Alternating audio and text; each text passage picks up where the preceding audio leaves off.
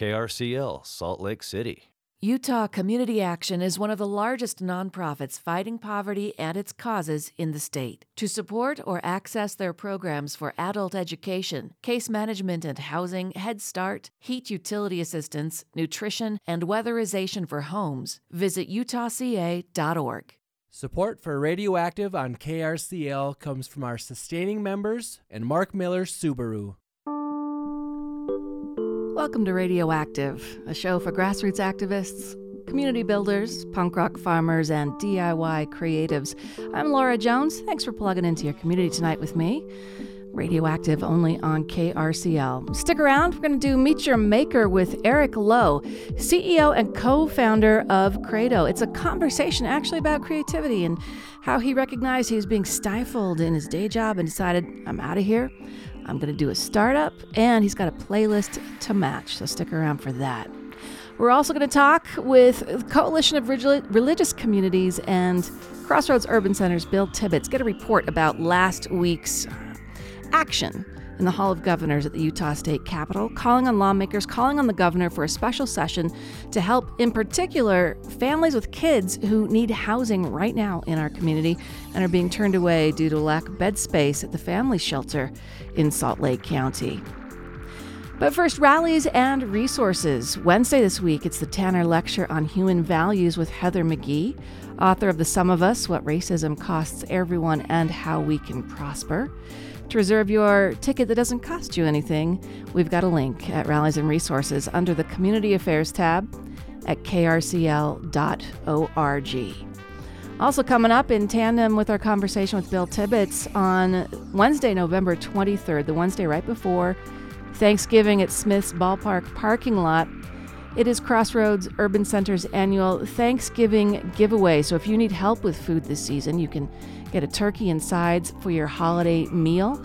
We'll put that in Rallies and Resources as well as the show notes. But you can get more information by going to Crossroads Urban Center's website. That's crossroadsurbancenter.org, or find them under the same name on facebook.com.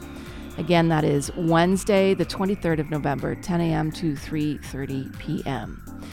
And now for a conversation about our children's mental health here in Utah that I recorded earlier today with Rebecca Dutson of the Children's Center of Utah. Governor Spencer Cox and his wife, First Lady Abby Cox, in partnership with the Children's Center Utah and the Kem C. Gardner Policy Institute, are presenting the third annual Ready Resilient Utah Early Childhood Mental Health Summit on November 17th this week. It's virtual from 9 to 11 a.m. And joining me to talk about it, we have Rebecca Dutson from the Children's Center Utah. How are you? I'm doing well, thank you. So since we spoke about this event, I believe this time last year, what has changed? What are the new concerns when it comes to early childhood mental health here in Utah? Well, as you can imagine, at this moment in time, we're continuing to see the effects of the pandemic. And so I can't really say that a lot has changed other than all of the things that have been building up during that time are really coming forward. And we're seeing that in the families and the children who are coming here for support and help. And remind our listeners about the work you do at your nonprofit and how vital it is to our community's overall well-being. You bet. So the Children's Center Utah provides mental health treatment to infants, toddlers, preschoolers, and their families. And that evidence-based, trauma-informed care is really focused on helping improve the emotional well-being of that child and their family and caregivers. So who should attend this virtual summit on Thursday? We invite all who are interested in early childhood. We have many educators who attend, people who are providing preschool and childcare services throughout the state, as well as clinicians and pediatricians. We also have a lot of community leaders who attend, and our state leadership as well. I understand there'll be an update, a progress report from the Utah Early Childhood Mental Health Working Group. But your keynote speaker sounds really interesting too. Jessica Price, a research professor at Florida State University. Can you tell us a little bit about what she'll be addressing? She has such terrific experience in the child welfare system as a whole. She'll be focusing her remarks really in on racial disparity, anti-poverty practices, and helping us think about how we work together as a state to better serve the mental health concerns of our state's youngest and their families. Thanks, Rebecca. Laura, it's always our pleasure. We're grateful, and we just appreciate your support.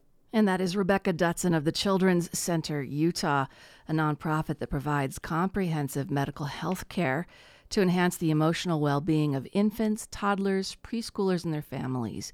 That event is November 17th. It's online, no ticket necessary, but you do need to register for a seat in the webinar. And I'll put that link in tonight's show notes as well as on the Rallies and Resources page of krcl.org. Something I wanted to shed a spotlight on is the expansion of Interstate 15. UDOT is holding some public open houses, and Sweet Streets SLC will be on the show later this week to talk about the plan and their concerns. But right now, there's a virtual meeting going on. And then tomorrow night, 5 to 7 at Rose Park Elementary. And then on the 16th, 5 to 7 p.m., South Davis Recreation Center. More details at i15eis.utah.udot.utah.gov. I'll put all that in the show notes and Rallies and Resources as well. But let me try that one more time. i15eis.udot.utah.gov.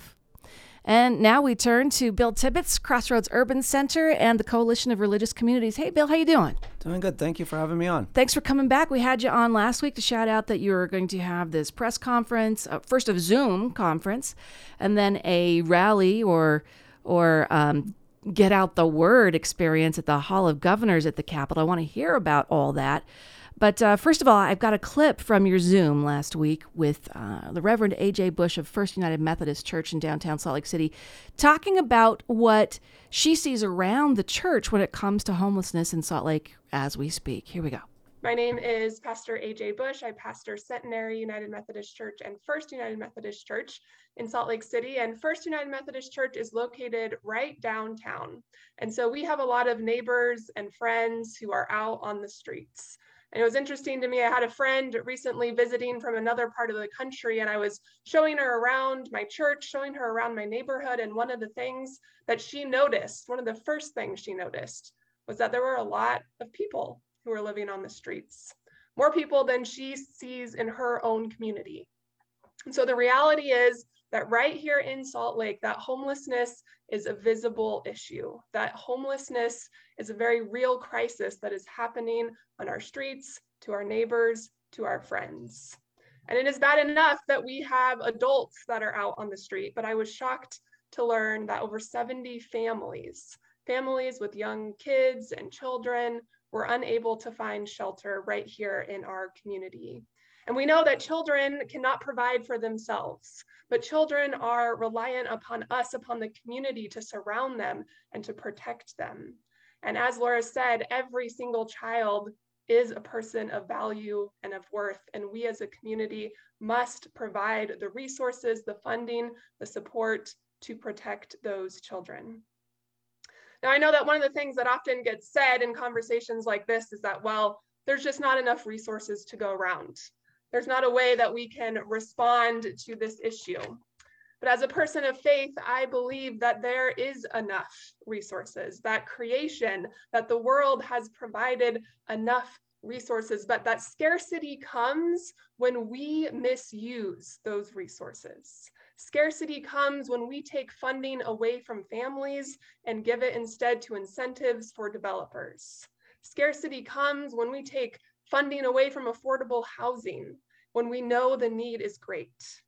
And scarcity comes when we hoard our resources for ourselves instead of making sure that everyone has what they need.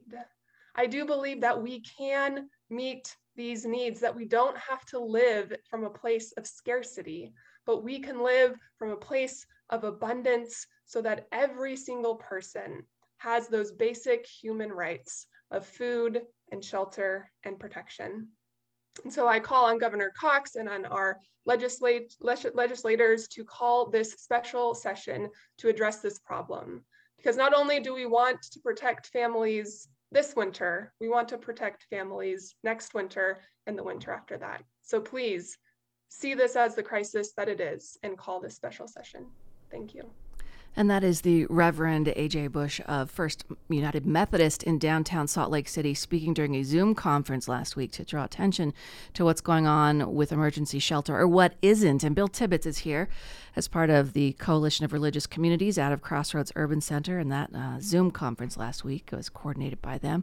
So, Bill, you then followed it up on Thursday, I believe it was, with that Hall of Governors press conference. Yes. And I'm kind of curious, did some lawmakers come of both particular political persuasions? We had 4 members of the Senate come. They were all, actually, we had 1 member of the Senate, Senator Luz Escamilla, and then 3 senators-elect, so people who will be in the Senate when the session begins, but who are now, they've won their election, but they haven't been appointed, and they haven't been sworn into the seat yet. And so we had when they were, and so the other 3, they're the new Democrats. Mm-hmm. So we had 4 of the 5 members of the Democratic caucus, which shrunk in these latest elections. Yeah, well, and the House, the caucus got smaller. Mm-hmm. But with the, there are only 29 seats in the Senate, and so having a block of 4 and senators show up and show support is really good. I also think, this is a Salt Lake County issue, and they're a large share of the senators from the Salt Lake County. So we've spent a lot of time in this community over the last, I don't know how many years, trying to pound down the message that is not just Salt Lake City. So I'm a little disappointed that other lawmakers didn't attend. But one of the things that really stuck out to me in the Tribune's coverage of your event was the governor's response to your call for a special session. And I'm quoting from a story November 10th in the Salt Lake Tribune, where he said, and in a release they quoted him, the state has ample funding for hotel-motel vouchers, but currently there just aren't enough rooms or caseworkers to accommodate these needs. The challenges wouldn't be fixed by a legislative special session. Do you agree? I strongly disagree. There are enough motel rooms. We have used more vouchers very recently, so that's just not the case that there's a shortage of motel rooms. It's also not the case. When you say we need more caseworkers, how many more caseworkers do we need? 1, 2? It is not an insurmountable problem. And caseworkers also cost money. Mm-hmm. And I've heard officially there's still only funding for 10 motel vouchers a week, and there were 78 families that were turned away from the Midvale Family Shelter back in September alone. And so clearly if there's enough money for vouchers to meet the need for 80 families, I haven't seen it. Mm-hmm.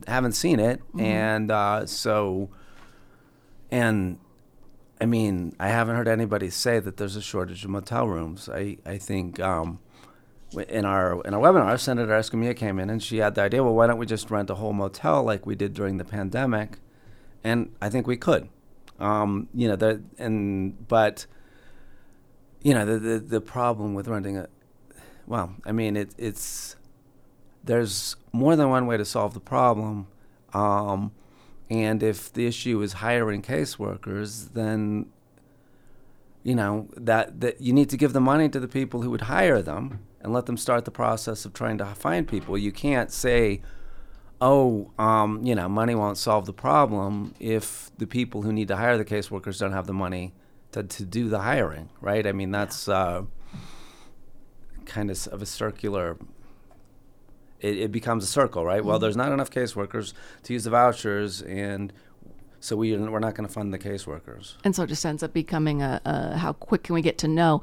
Another interesting development as you were doing these calls to state lawmakers and the governor was the Utah Senate Majority Caucus leadership team put out their 2023 session priorities: increase teacher salaries, find a long-term solution to Utah's water crisis, cut taxes to offset rising inflation caused by the federal government's overspending, keep Utah's economy and thriving business community the best in the nation, sustain Utah's great quality of life. That's really rosy. I don't hear anything about poverty in Utah, living wage, housing, and the homeless when temperatures are as cold as they are right now. I think a great place to start for improving the quality of life would to make sure that there aren't any kids sleeping in cars this winter. I think, hearing about the presentation on or the forum on children's mental health, there are countless studies about the impact of homelessness on physical and mental health for children, the long-term impacts. It is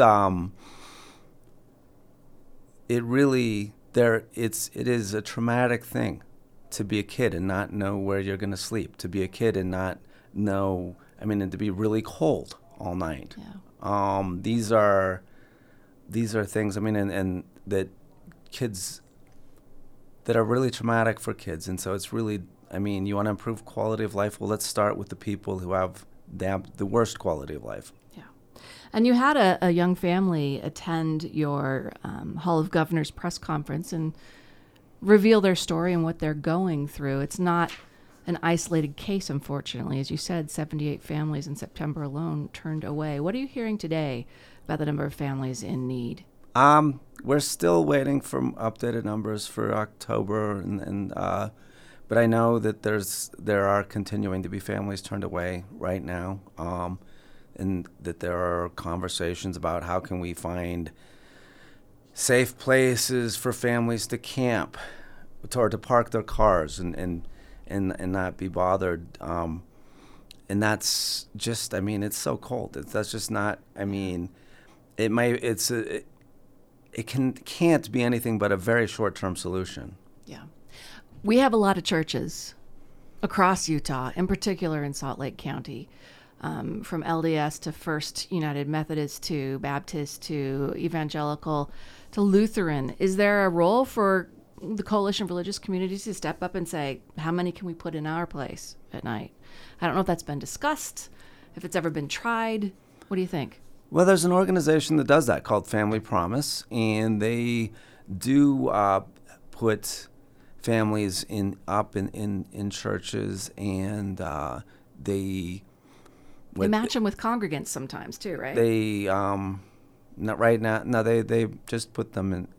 They just house them in churches right now, okay. Families, and but it's a pretty small program. I don't know how much it could be expanded. I know it takes more volunteers than you would think, and usually it ends up being the case where like one church will host, and then neighboring churches will help with the volunteers, so to have the food, to have people who spend the night at the church with the family as a host, and also the accommodations that you need to put into a house of worship as opposed to a hotel. Yeah. So what is your call now to not just the lawmakers and the governor, but folks listening to this about what they can do to help on this issue? I think that we're in a moment where it's not entirely clear what is needed to be done. I think we did hear from the governor's point person on homelessness, Wayne Niederhauser, that they are working on a plan, and that the details will be available soon. And soon is one of those words that can mean a lot of different things. When the temperature's dropping tonight. Yeah. No, I think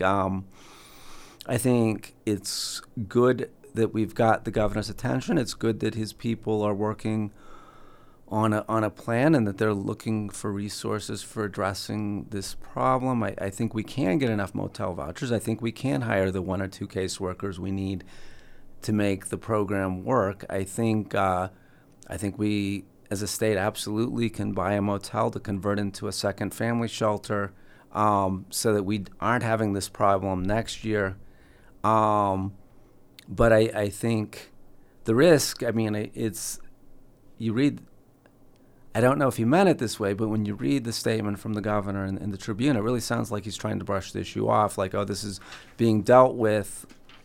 And I don't, that's not how we would respond to another type of emergency. He wouldn't say, oh, yeah, there was a flood, in wherever. I mean, but, that's being dealt with. He'd actually be down there probably with sandbags. I mean, it's not, I think, and I don't think that his response is not, hey, I'm engaged with this. I'm working to solve this. It was, it's not really a problem.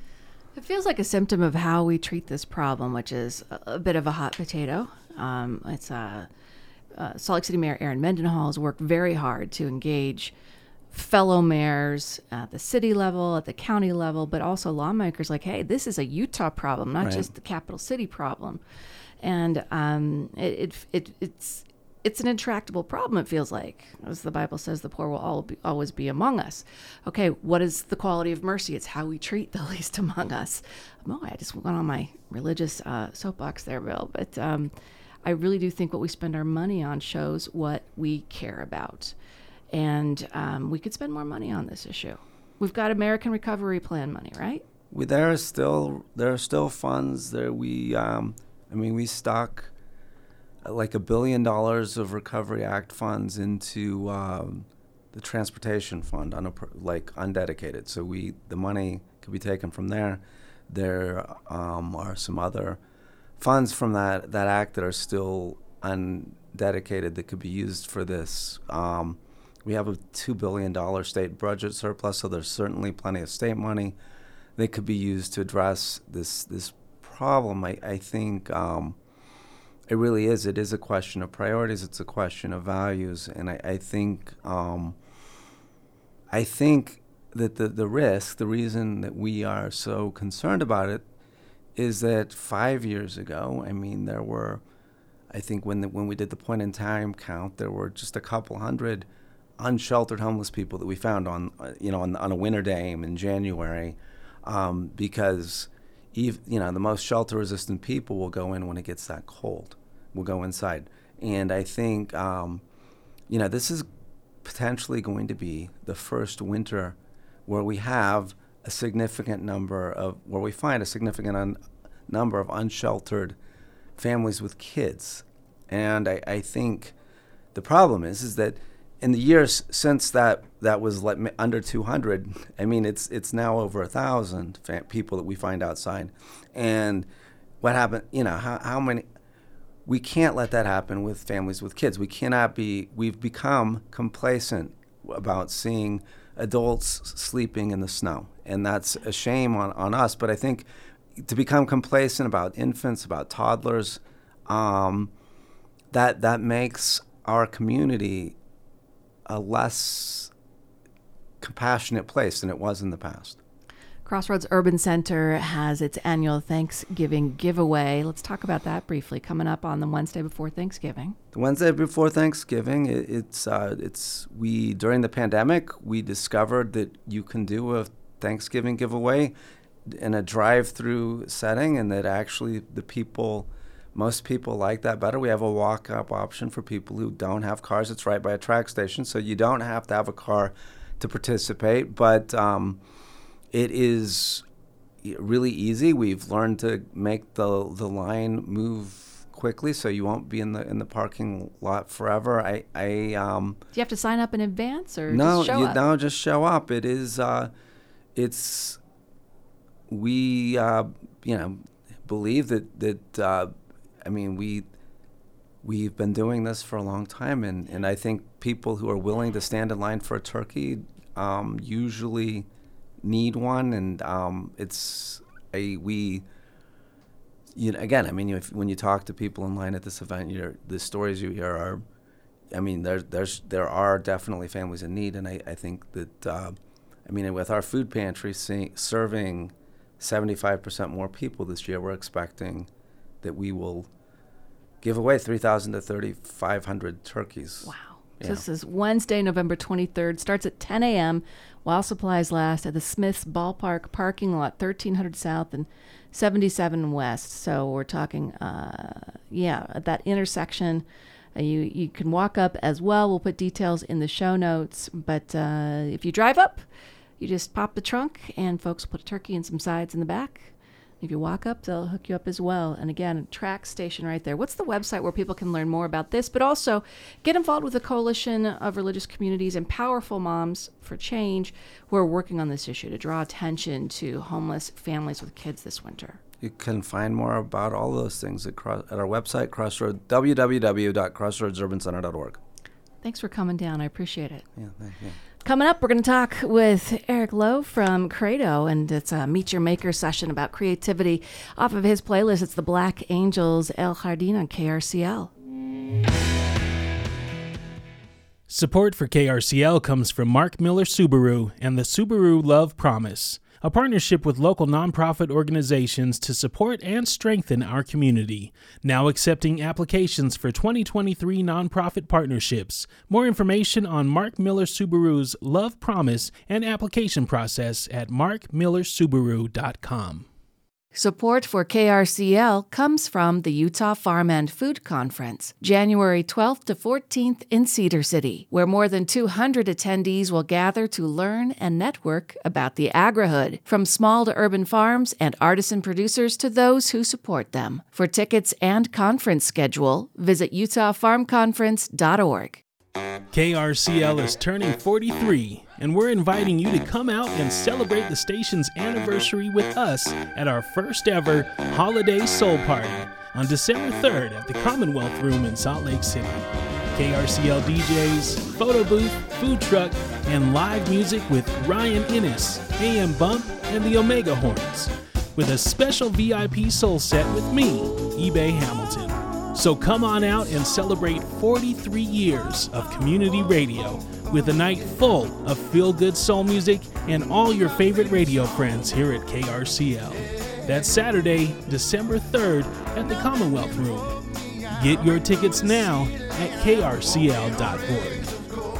And those tickets are going, I'm hearing, folks. I'm Laura Jones. You're listening to Radioactive. Thanks for plugging into your community tonight with me. Coming up at 7 o'clock, it's Democracy Now!, followed by Red, White, and Blues with Brian Kelm, Night Train with Michelle Tanner at 10:30, and then John Florence starts off your brand new day at 6 a.m. If you miss a show, you can hear it on demand for the next 2 weeks. Just go to krcl.org, click the Programs tab to find the on-demand service that is possible because of listeners like you donating at krcl.org. All right, it's time to meet your maker, and I've got an interesting guest to introduce you to. He's actually a plant tech startup guy, but I just found out he's also a musician and has a recording studio, Audio In. Please welcome to the program Eric Lowe, CEO and co-founder of Credo Inc. How you doing? I'm doing great. Thanks for having me on. So we did like a pre-interview last week, and you didn't even mention the whole music angle, so I'm really glad. I want to dig into that. But what's your origin story? Introduce yourself how you would like to our listeners, where you come from, and how you get into tech. But then we got to get to the music, too. Yeah, absolutely. Yes, I'm a Salt Lake native. I grew up, I'm a first-gen immigrant, grew up here in Utah. And yeah, I've stayed here and I'm still here. And my journey to where I am today is kind of a long, windy road, which I think a lot of people forget to showcase, but that is really how it ends. And, I'm 35 and here I am today, and just through a cumulative bunch of experiences, everything from playing, being a classically trained pianist since I was 5 to being music being a really big part of my life, to being raised with Asian parents and told, you only have a couple of choices of careers to do in life. Okay, what were they for you? It's the doctor, pharmacy, lawyer, engineer. And even engineer wasn't an option. So it was really only the three. And then I decided if I'm going to be a pharmacist, I might as well just take 2 more classes and be a doctor. Okay. And then it wasn't until I was interviewing to go to medical school that I was really sitting there going, what am I doing? Like, everyone around me seems way more into this than I am. I'm literally making up a story of why I want to be a doctor. Probably not a good start to a career being a physician. And so, and then at that time, I met my wife today, Mary, and she was like, what would you be passionate about? I'm like, I love music. And she's like, why don't you go be a musician? And I was like, yeah, let's go be a musician. And so I did that for a good chunk of life. And there's a Mary in here smiling next to you. Is that okay? That's there you it. go. That's Hi, Mary. the one, yeah. She streaming was my live too. Parents' favorite, right? Going from a medical career path to a musician career path. But what it really did was that was the first time in my life where I actually sat down and asked, what am I really into? Yeah. What do I care about? And, along the way, there were a lot of things I was good at. And, when you're good at things, it brings a sense of fulfillment and passion to it. And that's when I found myself being really good at in a research lab as a research scientist. But I really have this hard time hopping through hoops, going through things because people are telling me to do it.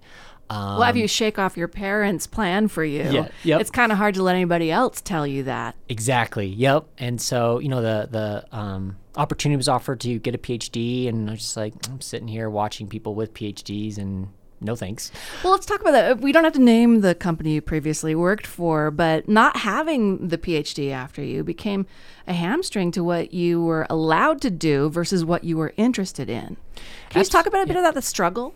Sure. Yeah. I think that, happens quite a bit in life, right? Where a group of people decide to go through a traditional avenue, like getting a college degree, and then using that as like a gatekeeping mechanism of, I went through this, I struggled, so you can only know as much as I know if you went through that same path. There's no other path here. And no one else knows anything that doesn't have this with us. Yeah, and I see this a lot, right? I see a lot of people get discounted because they don't have a science background, but they are avid researchers and readers, and for me, it's like, well, let's give them some time. Let's listen to what they have to say, right? Isn't the core tenet of science to be, until your thesis is proven wrong, or proven right, we don't know. And so that's what and so for me, it's always been a conscious friction, right? Of, and I probably sometimes fall into that bias too of gatekeeping because you had to take the time to get to where you are, right? Yeah. And there are no shortcuts. But yeah, absolutely. Yeah. So without that PhD, it did limit my lot in life in terms of in the scientific field and community. Did it limit in terms of what you could do or what you could get credit for? Do you understand what I'm saying?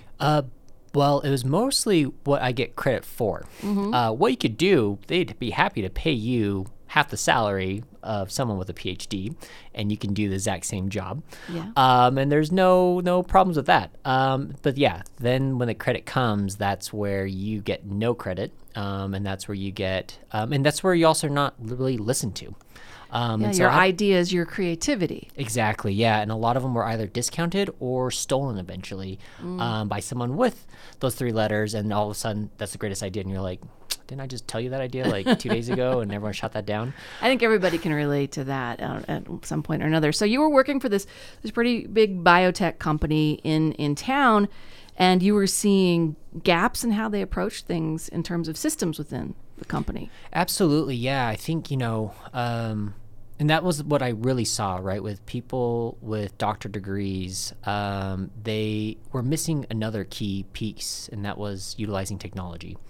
And so much of our work is done on tools like Excel, which it really shouldn't be. You're talking spreadsheets. Yeah, spreadsheets, right. That's how we're doing deep, heavy scientific research, is on spreadsheets and with macros. And I don't have to go into deep into why that's not a good plan of attack. It's the only plan of attack, right? Or idea. And so for me, it was, I'm hyper curious and I love technology. My heroes, Steve Jobs, Bill Gates, those guys, watching them create something that everyone mocked and thought was silly, right? The internet, connected computers, and that's what it is today. It's in our pockets.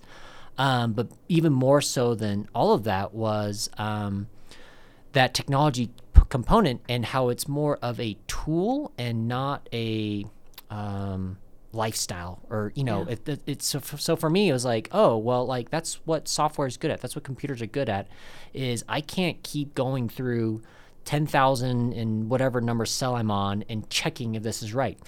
I'm pretty sure I missed something.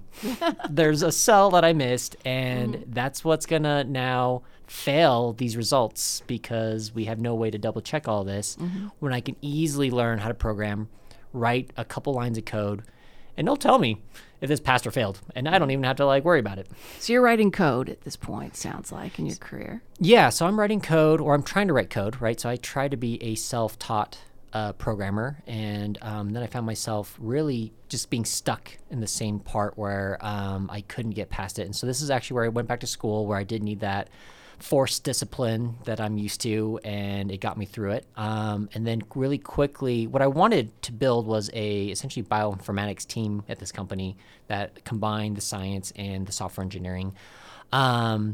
But I was told, right, oh, that's what the software engineering group does, so just and go you're down not there. in that group. Yeah, well, just go down there, join them. And so I did, and then I found out that it was all full of gamers and no scientists. They hired a bunch of gamers and no scientists. Yeah, exactly. And I'm like, do you guys even know what we do at this company? Do you even know what these terms mean? And they're like, no. I'm like, how are you building any of these products? And they're just like, oh, someone just tells me what to write, and I write it. And that blew my mind. Was here I am within this company, literally went from one floor down to the other, and there's this huge disconnect between the two domains. Yeah. And I really found myself one of the few individuals that could speak both languages, and I saw immense value in that.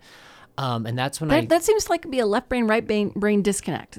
Would that be accurate? Absolutely. And this is where, I love, and this is where I'm a big proponent of STEAM versus STEM, right? We keep leaving out the most important part of all this, and that's the arts, the creativity. And for me, it's always been, even when I was in academia, biotech, no matter what industry I was in, for me, it was always like, how can we innovate? How can we see the future without creativity? Yeah. And it's all just data-driven.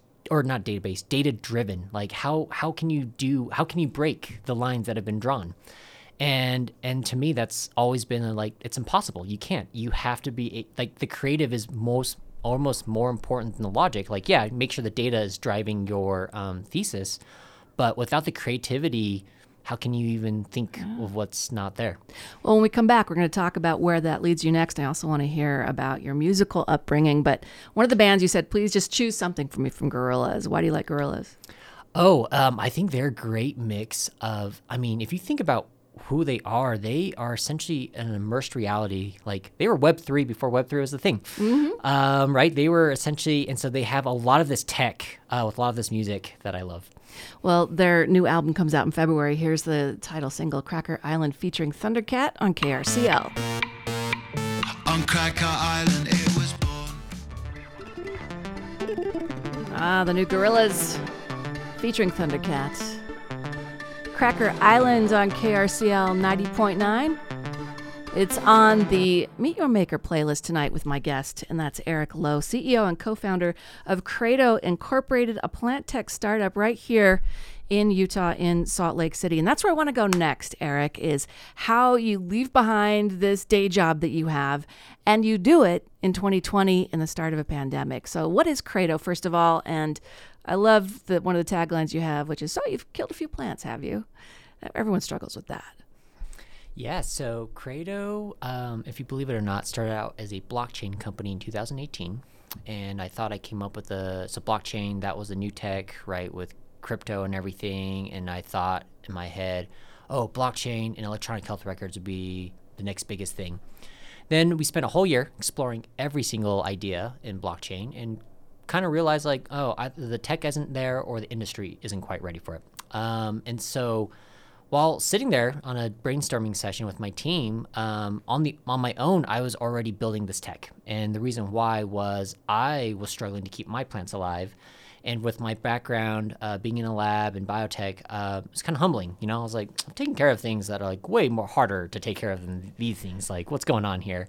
And so, followed all the instructions I found online and was quickly found this is all largely anecdotal or generic, and it's not taking into account so many variables that I can't control for. And so I was measuring water runoff, I was measuring pH, TDS levels, and my plant was still sick. And I'm like, cool, what's These wrong? are house plants we're talking about, right? Yeah. It's like light, it's food, it's temperature, it's All sorts of things. And it literally was happy months ago. And now all of Now a it's sudden, not. And you're like, what changed? I didn't change anything. Yeah. And so what I wanted was like, I need data real time from the soil because there's something happening that I'm not aware of in a moment of time. And then when I do check up on you, it's too late, right? I'm reading the symptoms and you've been sick for quite some time. So I built the sensor, and this is when I was actually getting my master's in computer science. And so this is like a perfect project to do at the same time. And so I built them, and then I thought, oh, there's got to be a database out there that has all this information for me to just load into sensors and job's done. And so as I'm tinkering, I'm looking for this, that kind of brought on couple big things. One, a lot of people struggle with taking care of their plants. And then two, these databases don't quite exist. they don't talk to each other. There's no analysis going on. Well, we have a lot of taxonomic information, but not a lot of growth condition information. And so that was really curious to me because I thought we collect data on everything in the world. How is plants something we've been studying forever? So seemingly empty with data. Yeah, I'm used to something like iNaturalist, which I can take a picture of a plant while I'm out walking. It can tell me what it is, but beyond how to do it at my house with that plant, nothing. Yeah, exactly. And so that's a data set that's missing. And so I started asking why. Why is this data missing? And that's where I saw similarities with my old world, right? And the answer quickly came down to, oh, it's because research is expensive. R&D is expensive. And if R&D is expensive, then you always revert back to the moneymakers. As a company, I saw it. I felt it in the biotech company I was for, right? We were paid the least. We were the most easily like removed. And it was simply because, depending on where the company is, like if the product's been made, then we don't really need R&D anymore, right? Yeah. But that's a big oversight, especially when it comes to plants because of what's already here, right? Climate change is here. Our planet's quickly changing. A lot of problems are here. And when we're asked, what are the solutions? To me, the answer is pretty simple. It's plants. It's what was here before. We were the ones that destroyed it and destroy the ecosystems. We just need to simply restore it back. But the question is how, and then how do you get it back without the amount of time it normally takes to get it back, right? That's not quite the luxury we have anymore. And so that to me, I saw a lot of big problems and a really big opportunity for us now of like, oh, so now what if we take this concept of, okay, everyone struggles with plants. The data doesn't exist. R&D is expensive. How do we solve these three big problems? And the idea was, well, what if we designed a product that was just as good as precision agriculture's, but it's going to be a lot cheaper because it's going to be made for consumers. So that's another big problem, right? Is if there's no competitors within an industry, then they can just charge whatever they want. So we want to bring the price points down. And then once we did that, then it was, oh, what if we democratized plant research? What if we just rethought how research was done completely? Like, why does it have to be in a lab? Why can't it be So done? you're crowdsourcing that. Yeah. Why can't it be done? And we've seen technologies, anytime it gets crowdsourced, is a better version than the version that a business can build, right? It's always going to be better because you have more brains involved and you have more data involved. And so that was the idea, and that was the really now final form of Credo. We're still, there's still little details in there, but that's the biggest thing is like, oh, so Credo is a plant data company. And the way we're going to get all that data is with our plant care system, Leaflet. And Leaflet will help everyone understand what their plants are needing and what they need and what they want. But you're also actively a plant scientist for the world now. And That's kind of cool. It makes you feel like you're part of a bigger community. And also you're taking care of your plants. Now, Credo, does that word mean anything? Yeah, so it's based off the word credo, and which is based off the word creed, which is belief, right? And so we believe that anyone should be able to grow anything, anywhere. I love it. So you've also then engineered these sensors, and there's a monthly subscription. Some creativity involved in designing what these sensors are, so they're aesthetically pleasing. You said Steve Jobs is one of your heroes. So are you taking to that part of it? You brought some gamers online to help you design Absolutely. No, so everything we touch with Credo, right, we're a startup, which means we have the luxury to reevaluate how everything's done. And so we did that. We did that from, for me, I love 3D printing, and I got into it very early on. And it's been promised as the next phase of manufacturing, right? And so when we looked, we're like, well, where's 3D printing? How close is that future? it doesn't really seem like anyone's really pushing that future at all, that narrative, right? And it's because, again, bottom line. And so for us, it's like, oh, well, if we pave the way forward for 3D additive manufacturing at scale, then other people will follow suit. And so we did that. So all of our sensors are 3D printed with biodegradable plastic. Then we also thought about the business model and how e-waste is handled, right? I am so sick and tired of not knowing what to do with my old generation iPhone, my last generation MacBook. I have so much electronic hardware accumulating in my attic simply because it still works and I don't want it to end up in a landfill, but I really have nowhere, it's worth zero. No one's going to buy it. And it's just, but it's like, for me, I'm like, there's valuable stuff in here, right? There's lithium, there's like raw metal, there's all sorts of stuff in here we need. But how does the consumer recycle that? Exactly. And so we rethought the business model and how hardware should be handled in today's world or in the future, right? And in my opinion, it shouldn't be handled. It shouldn't be the consumer's responsibility. You get to use it, enjoy it. It's my responsibility because I'm the one that manufactured it. I know how to process it. My job to make it as sustainable and eco-friendly as possible. And so we designed our sensors to last and be repairable, which is really, like, if you think about it, the opposite business model of all of our other competitors or companies, right? Where it's got planned planned obsolescence in place. Planned obsolescence. We're the opposite. Yeah. We're all about like, let's keep things out of landfill and in use as long as possible. So there's 2 parts to your sensor that goes into a house plant, right? Yeah, so there's the main unit that contains the radio, battery, most of the expensive stuff, and then the probe that's responsible for measuring the moisture and other parts. And so which one of those gets replaced on a regular basis? None. They're all serviceable, right? And so we know the probe is going to be the most consumable simply because it's in a wet environment, and there is going to be just a degradation process that we can't do anything about.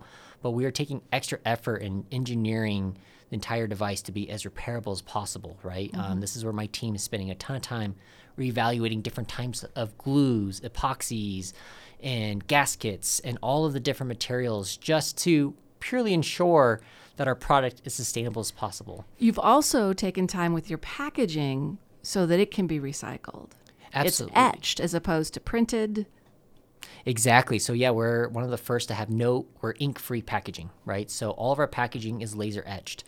And same thing, when I went to our industrial design team, Hatch Duo, I was like, what are all the sustainable options we have today? And so we saw a lot of cool stuff. We saw things, packaging made from mushrooms, packaging made from corn, all this stuff. But unfortunately, it's crazy expensive, and there's, again, scale problems, right? Yeah.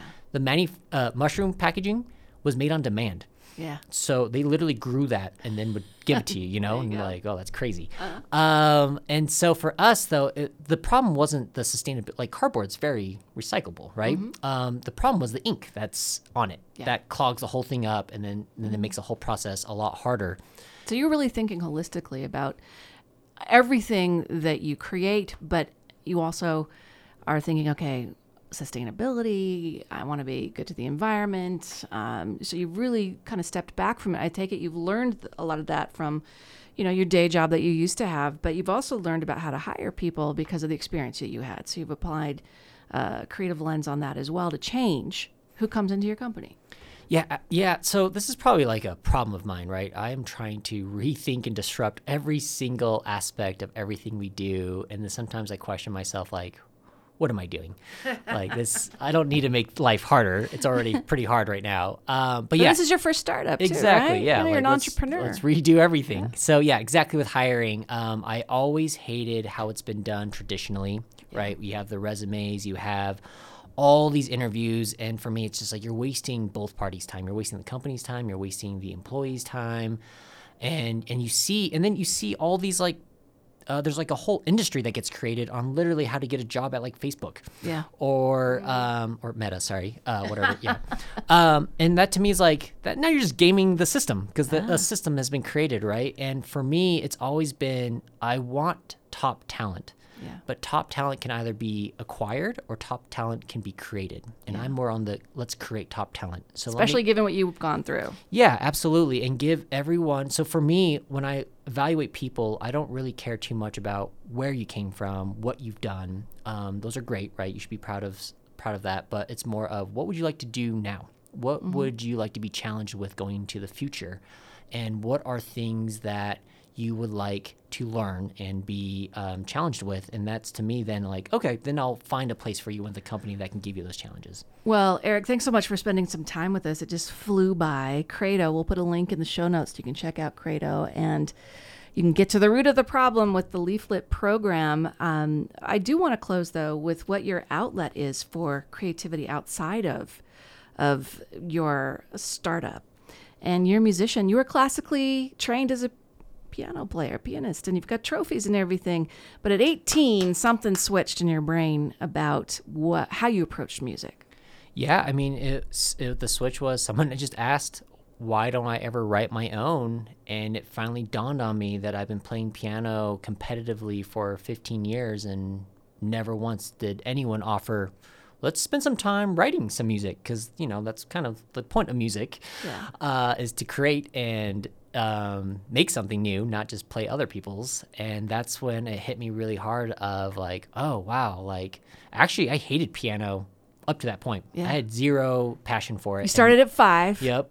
And at 18, you're like, I don't want to do it this way anymore. Yep. And that's when the creativity really unlocked music for me, right? And that's when I realized, like, yeah, I mean, this is great. I have foundational training in music theory and music, but then I can learn any instrument I wanted. So I started playing guitar, and that just led to even more, fun outlets, and that really, and then, in college at the U of U, that's when I started the acoustic guitar club, and I was trying to teach people music, and then that just blossomed into the next thing I knew. I was actually the radio host for the University of Utah radio station. KU? Yep, KU. Yeah, exactly. And I was also now getting concerts planned and everything. Yeah. And that was really my first entrepreneurial endeavor, right? Of something that I was passionate about, and you can see it just completely grow organically on its own without any forced energy on my part. And so my creative outlet's definitely still music. I love playing it. And right now I'm trying to get better at the harmonica. At the harmonica? Yeah. Sweet. And then Audio In is something else of yours? That's right. That's my first baby, is Audio In Recording. And that was a studio or business that was created out of pure passion and zero business expertise. It's still going? It's still going. All right. We're going to have you back and talk more. Maybe have you bring your harmonica down. But we're going to go out with a song by another band you wanted to hear, Run River North. This is slow and steady, but what do you like about them? I love that they are an all Asian American band, and that they've paved a way and marked territory for themselves in a very, very hard environment to survive. Well, it was a pleasure to meet you. Good luck with Credo and Audio In, and we're going to have you back. Yeah, happy to be back. Thank you for having me. Absolutely. I'm Laura Jones. This has been Radioactive. We'll see you tomorrow. KRCL 90.9 FM, HD1, Salt Lake City, Ogden, Provo, 96.7 FM in Park City, and on the web at krcl.org.